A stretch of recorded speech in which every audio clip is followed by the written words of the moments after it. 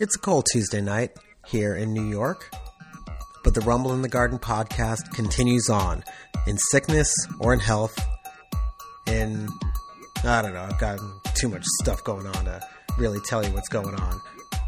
But we do have a podcast, and this is the Rumble in the Garden, bringing you some news, some notes, and an interview with Mike Hopkins from PCBB 1917 on the Providence Friars, their toughness, and some issues that they've had in non-conference play.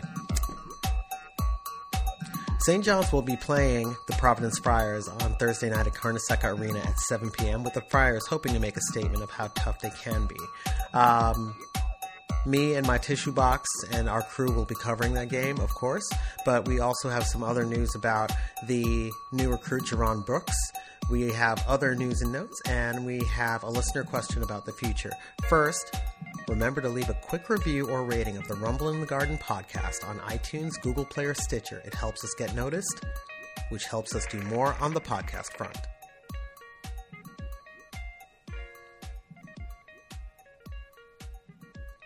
And now, three big things for St. John's. First, Shamorie Ponds was selected for a sixth straight Big East Honor Roll Award, an award shouting out the top 6 individual impact players in the league and a top freshman.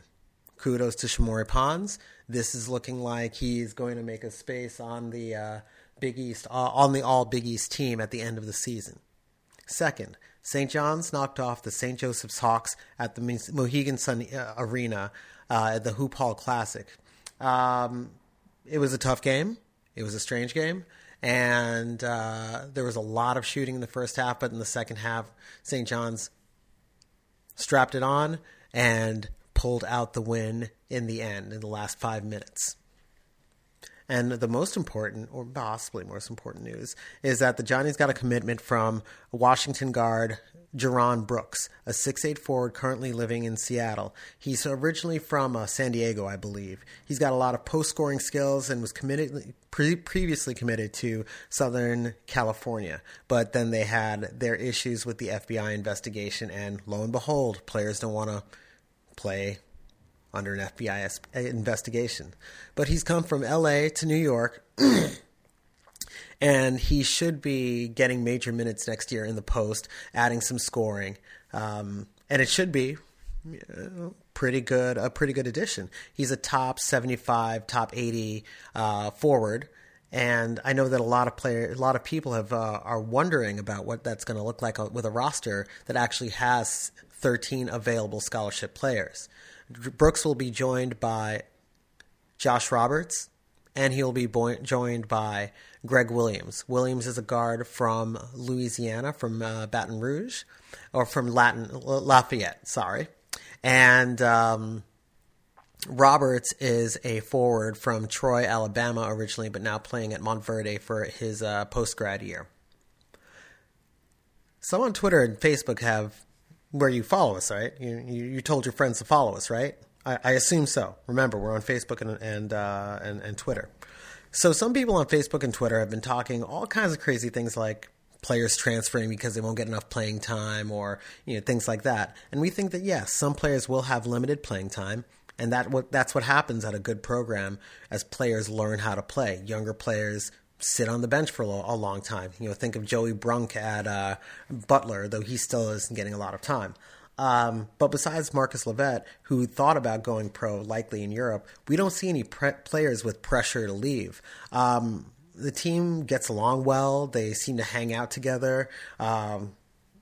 Next year's team has a chance to really make a national impact, maybe go deep into the tournament, which does attract some attention. It doesn't pay the bills, but transferring to a lower level college doesn't really pay the bills either. They get to stay in New York and meet NBA players. You get tutelage from Chris Mullin and Mitch Richmond, and I do think that there's an effect where players are learning some things. Players who came in with a certain reputation have turned into a cohesive unit. I think that a lot of players are happy where they are, and even players like Kasum Yakwe, who don't play a lot, he's carved out a role as a fill-in forward who can do a little bit of everything. So I don't know. I don't think that that's a real worry for St. John's. But somebody might leave, somebody might not leave, somebody might redshirt. We'll see. If you have a different take or a comment, please email us at rumbleinthegarden@gmail.com or leave us a message on Facebook. Now, let's get into some conversation with Mike Hopkins from PCBB.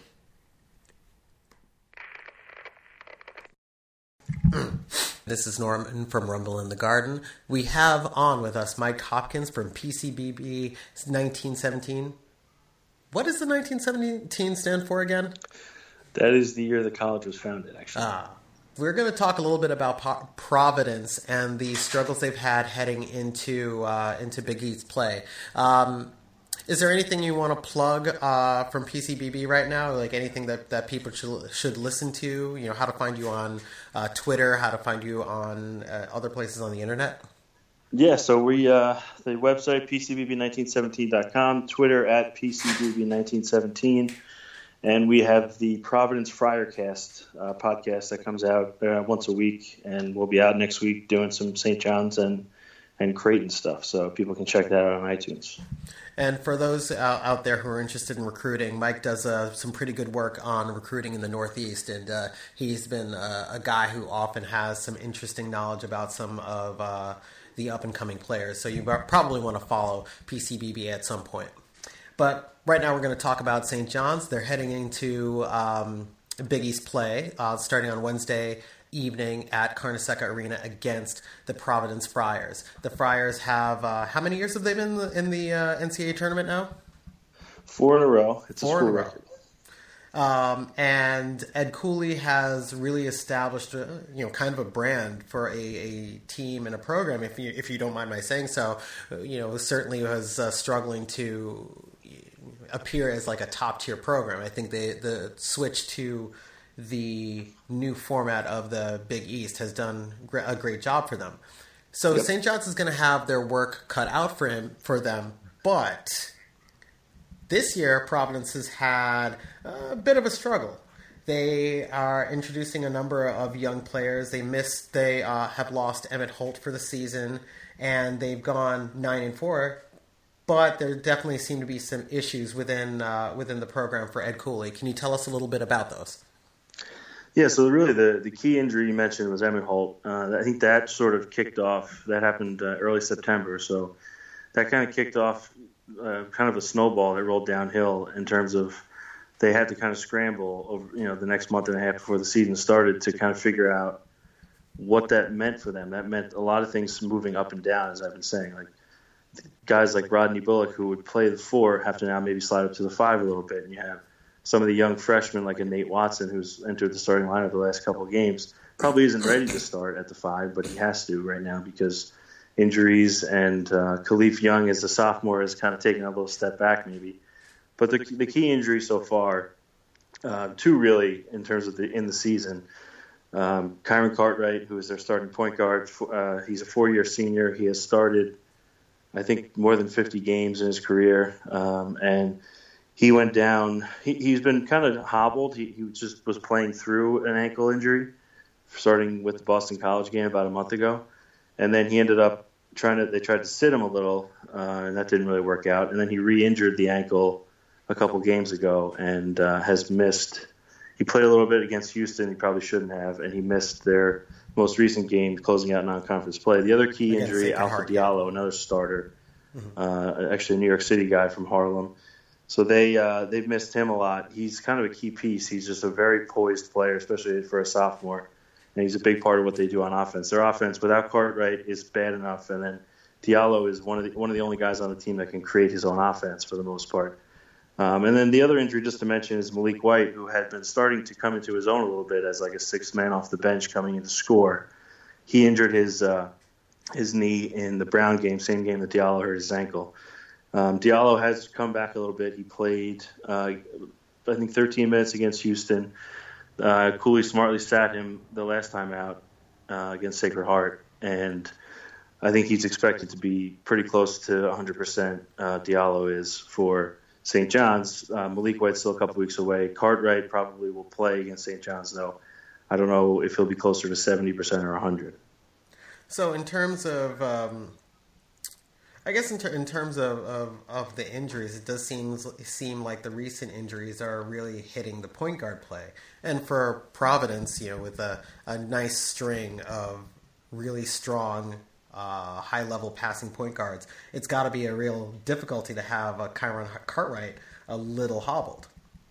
Definitely, and in his shoes has tried to step the freshman Micaiah Langford, who was a very highly touted recruit, top 40 recruit coming out of class 2017 out of Brewster Academy. But he's a freshman, and he's just, even Chris Dunn is a freshman. They played him at the 3 with Vincent Council at the 1. So Micaiah Langford's not ready to come in and play 35 minutes like Cartwright had been doing. And certainly once Big East play comes next week, it's not going to be he's not ready to step into that role as of yet. He certainly has had moments where he shined, but he's had plenty of moments where he's been a freshman, making bad decisions, over-dribbling, taking a bad shot here or there. I mean, it's to be expected. It's not a criticism of him, but it's just that Cartwright's so important to everything that Providence does. And Ed Cooley's offense in particular, it's critical. And I think in most offenses in college basketball, it's critical to have a good, experienced point guard. But Ed Cooley particularly treats his point guards pretty toughly and relies on them quite a bit to be the coach on the floor. So having a freshman in his place has not been ideal. And even, like you mentioned, their 9-4 record in non-conference play, they probably could have lost at least 2 of those other games that they won, with Cartwright hitting a buzzer beater against Belmont. And they barely survived against Brown and Stony Brook, even, thinking about it. Brown went to overtime. Stony Brook, they won 62-60, didn't play well at all. And were kind of bailed out by Stony Brook towards the end. And that was furious Tom Planick comeback. Yeah, I was going to say that was the Tom Planick game. Tom Planick being the longtime walk-on who's, I don't know what he does, but he did something, right? Yeah, Ed Cooley kind of has done this in his tenure at Providence before with another former walk-on, Ted Bancroft, using a guy like that to come in off the bench and provide energy. And for whatever reason, Cooley doesn't like to press very much, but when he puts Planick in the game, he puts him at the top of like a 1-2-2, and they do press and trap. And so he did that against Brown, and they made a furious comeback, I think, from down 12 or 13, and ended up winning the game. But Planick, actually, to give him a little credit, he was a preferred walk-on, so he was recruited out of Chicago to be a preferred walk-on, and he did have a scholarship last year when they had a couple extra ones. Ed Cooley did give him a scholarship. Also, should mention, he graduated already and is in his 4th year at Providence, an MBA student. Nice. Wait, I thought Providence was a college. They have a grad school too? Oh. We do. Oh. Yeah, it's technically Providence is a university, but they stuck with PC instead of PU. Yeah, because PU sounds, a little gross for the kids. It does.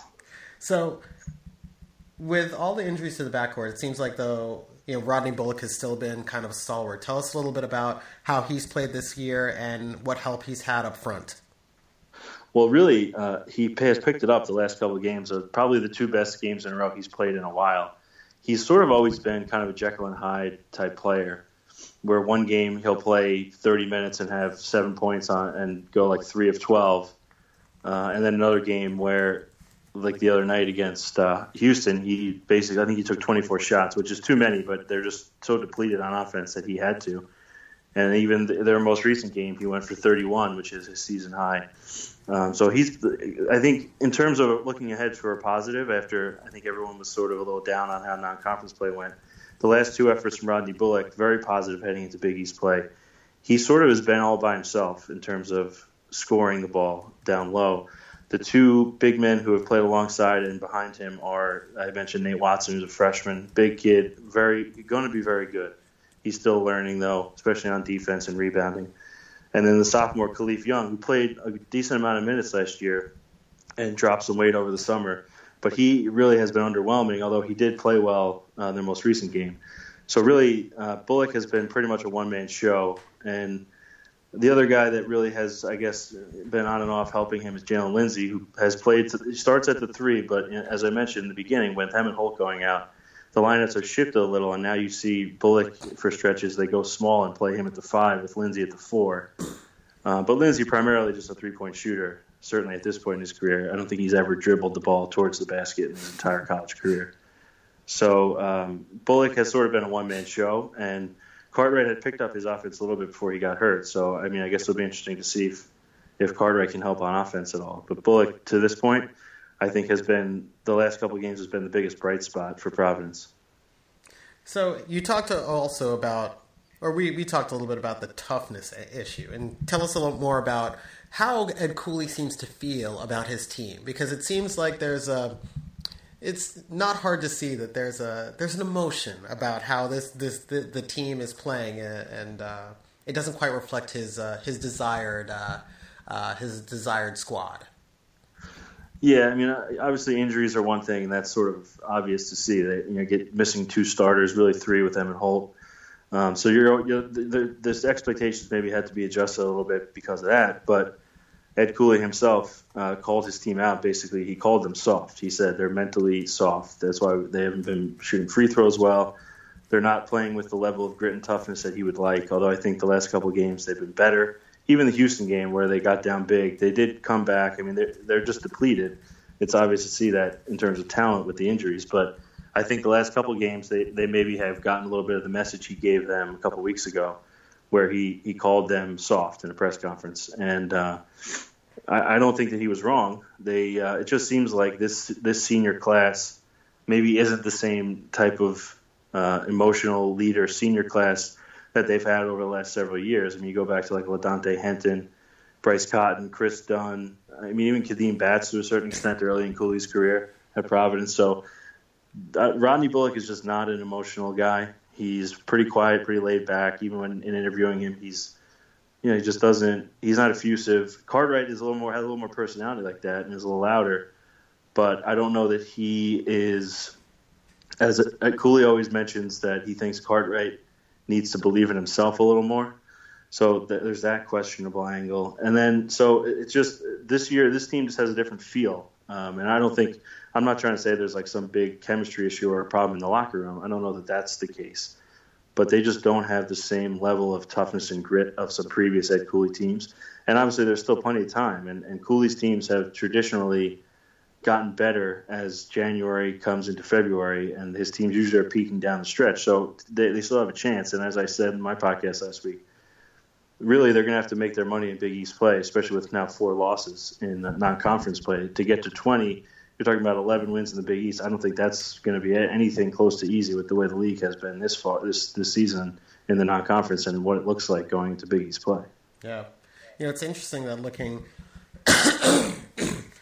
at the schedule, the losses aren't bad. There's just nothing. There's nothing standout in the schedule. I'm looking more at the Ken Palm. I'm sure Minnesota's RPI is pretty high, but other than that, the other losses they're not terrible, but they're not great. They're teams that Houston might make the NCAA tournament. Massachusetts and Rhode Island are competitive. I think Rhode Island will get even better during the year, but there's still like they're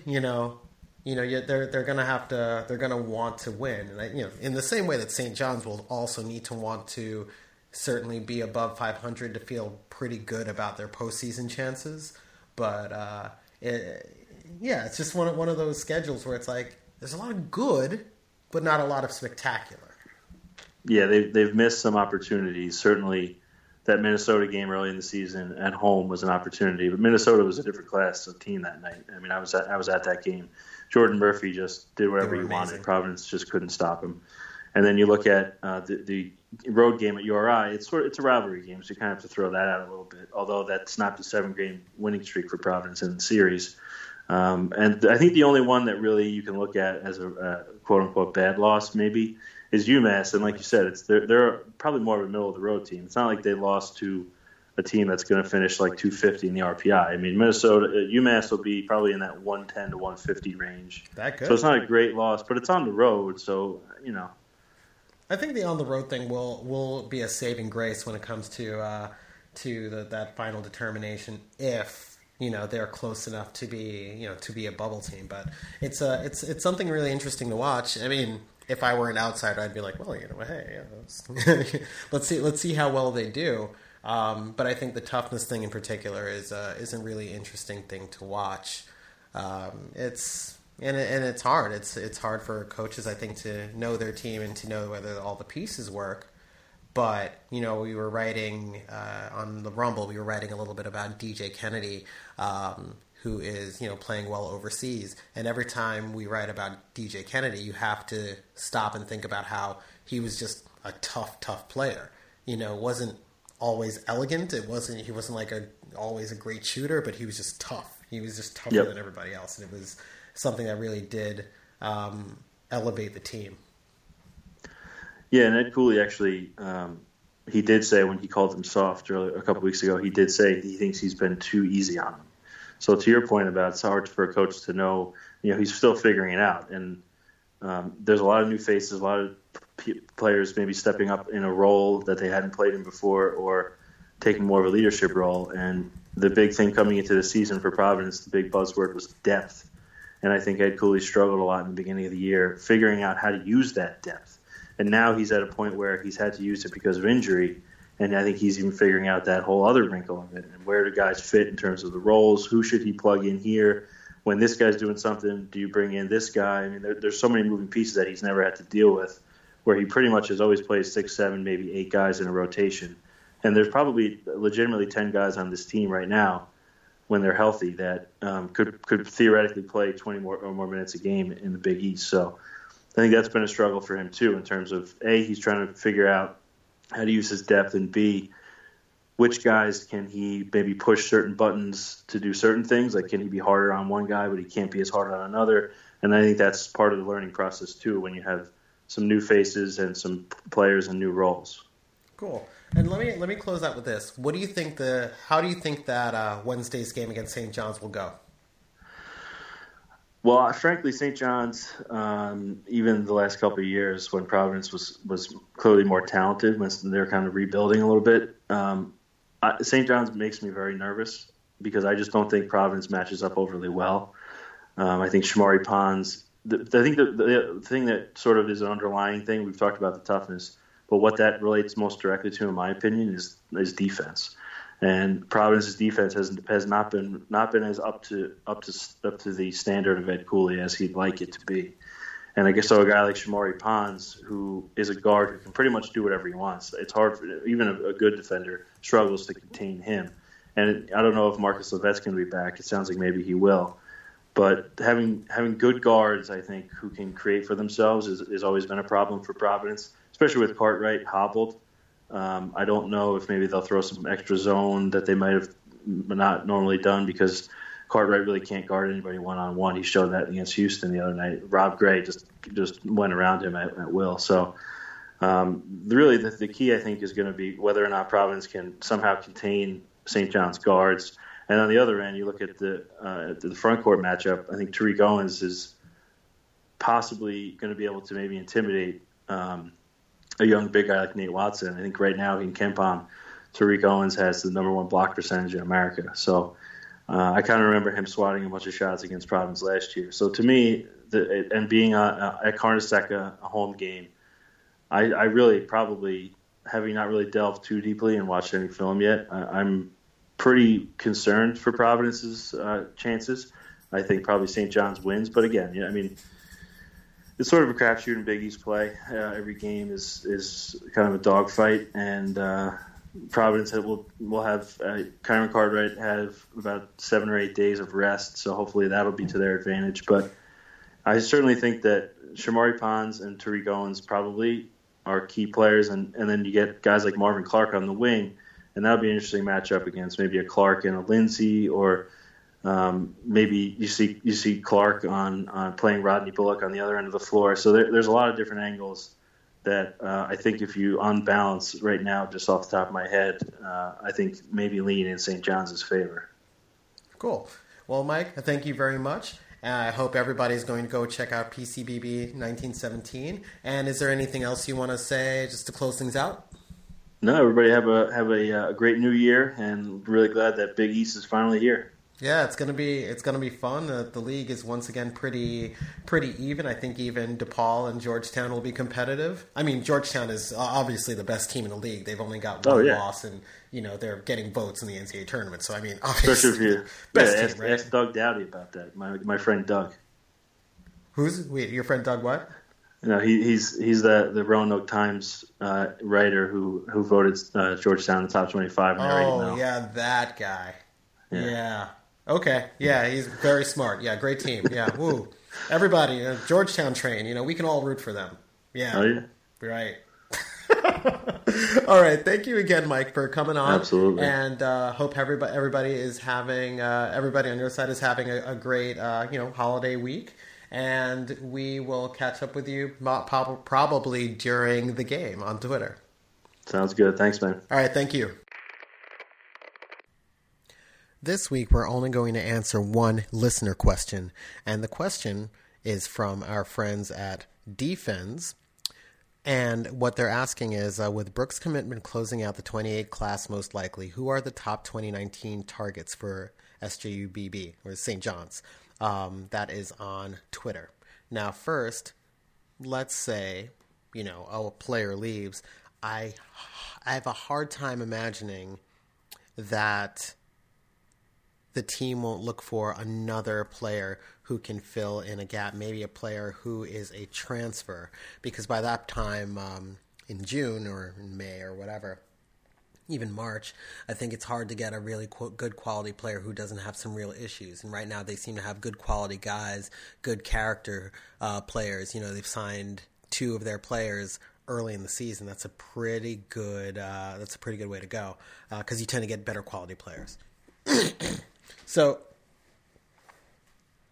I think first, they're probably going to, keep an eye on the transfer market and see what happens. But second, I think that there are a number of players in the 2019 class that St. John's would love to land one way or another. Right now, there are 3 players who will be leaving after next year: Kasum Yakwe, Tariq Owens, and Marvin Clark, and that's going to be a big loss. Each of them has brought some serious defensive chops to the team. Josh Roberts might be able to take on some of Tariq Owens' role. Jerron Brooks might be. We don't know what he is as a defender. He has more of a reputation as a scorer. And C.D. Keita will certainly do some of that work too. And whoever it gets to step in at the small forward, maybe they can also take on some of Marvin Clark's or Yakwe's or Owens' role. But there are a lot of players that St. John's is pretty excited about in the 2019 class, and they've been pursuing for a long time. Precious Achiuwa, God Gift Achiuwa's little brother, who is, looking to be a top 25 player, probably will be. Jalen LeCue is a 4-star, 5-star player on the edge of a top 25, maybe even All-American player. He's a guard, plays down in North Carolina, but is originally from the Bronx. Achiuwa is a small forward who has got a lot of talent and is still scratching the surface of what he can do. And Johnny's have also been looking at point guard Jalen Gaffney, a little bit undersized but very talented, and it's a player that they seem to be pretty high on in that 2019 class. Other than that, Aiden Igion is what I can't believe I forgot him, because he's like our favorite 2019 recruit. He's a big, strong, aggressive forward who loves to dunk and plays at Lawrence Woodmere Academy right now. St. John's would be lucky to get him. He's got interest from places like Virginia. Seems like, smart, upstanding guy. Pretty much all these guys seem like they're pretty top notch. After that, there are other players that they've been looking at. They've been looking at Lester Quinones, who's a teammate of Precious Achiuwa over at St. Benedict's. They were looking at Scotty Lewis and what's his name, Brian Antoine, but that's a fever dream. Joe Girard up in Glens Falls, New York, is a high-scoring player who people liken to Jimmer Fredette, who is also from that area of New York, a little bit above Albany when you get getting up to the Adirondacks. Jamie Jaquez, I think is how you pronounce it, from California, is another player they've looked at. Khalil Whitney is one that they've kept an eye on. Other than that, I think there are probably a few other players, but those are the ones who come to the top of the mind. With that, we're going to close out this episode of the Rumble in the Garden podcast. This has been Norman. Happy to have you here. Thank you for listening. We got a question for you, though, and you can send it in to Facebook. You can send it in to Twitter. Rumble SBN on Twitter, Rumble in the Garden on Facebook, or you can even find us on Instagram. You can find us, and you can even email us, rumbleinthegarden@gmail.com. I'm wondering what you're thankful for in this year, 2017. 2018 is right around the corner, and it's a good time to reflect. And we're also wondering what's the best thing you've read this year. Talking books, articles, comics, academic journals, business cards. I don't know. What's the best thing you've read this year? We'd love to hear what you've been seeing this year. And once again, if you can, please leave us a quick review or rating on iTunes, Google Play, or Stitcher. It makes us look good, and it allows other people to see that this podcast exists, which is a good thing. Happy holidays, and stay warm.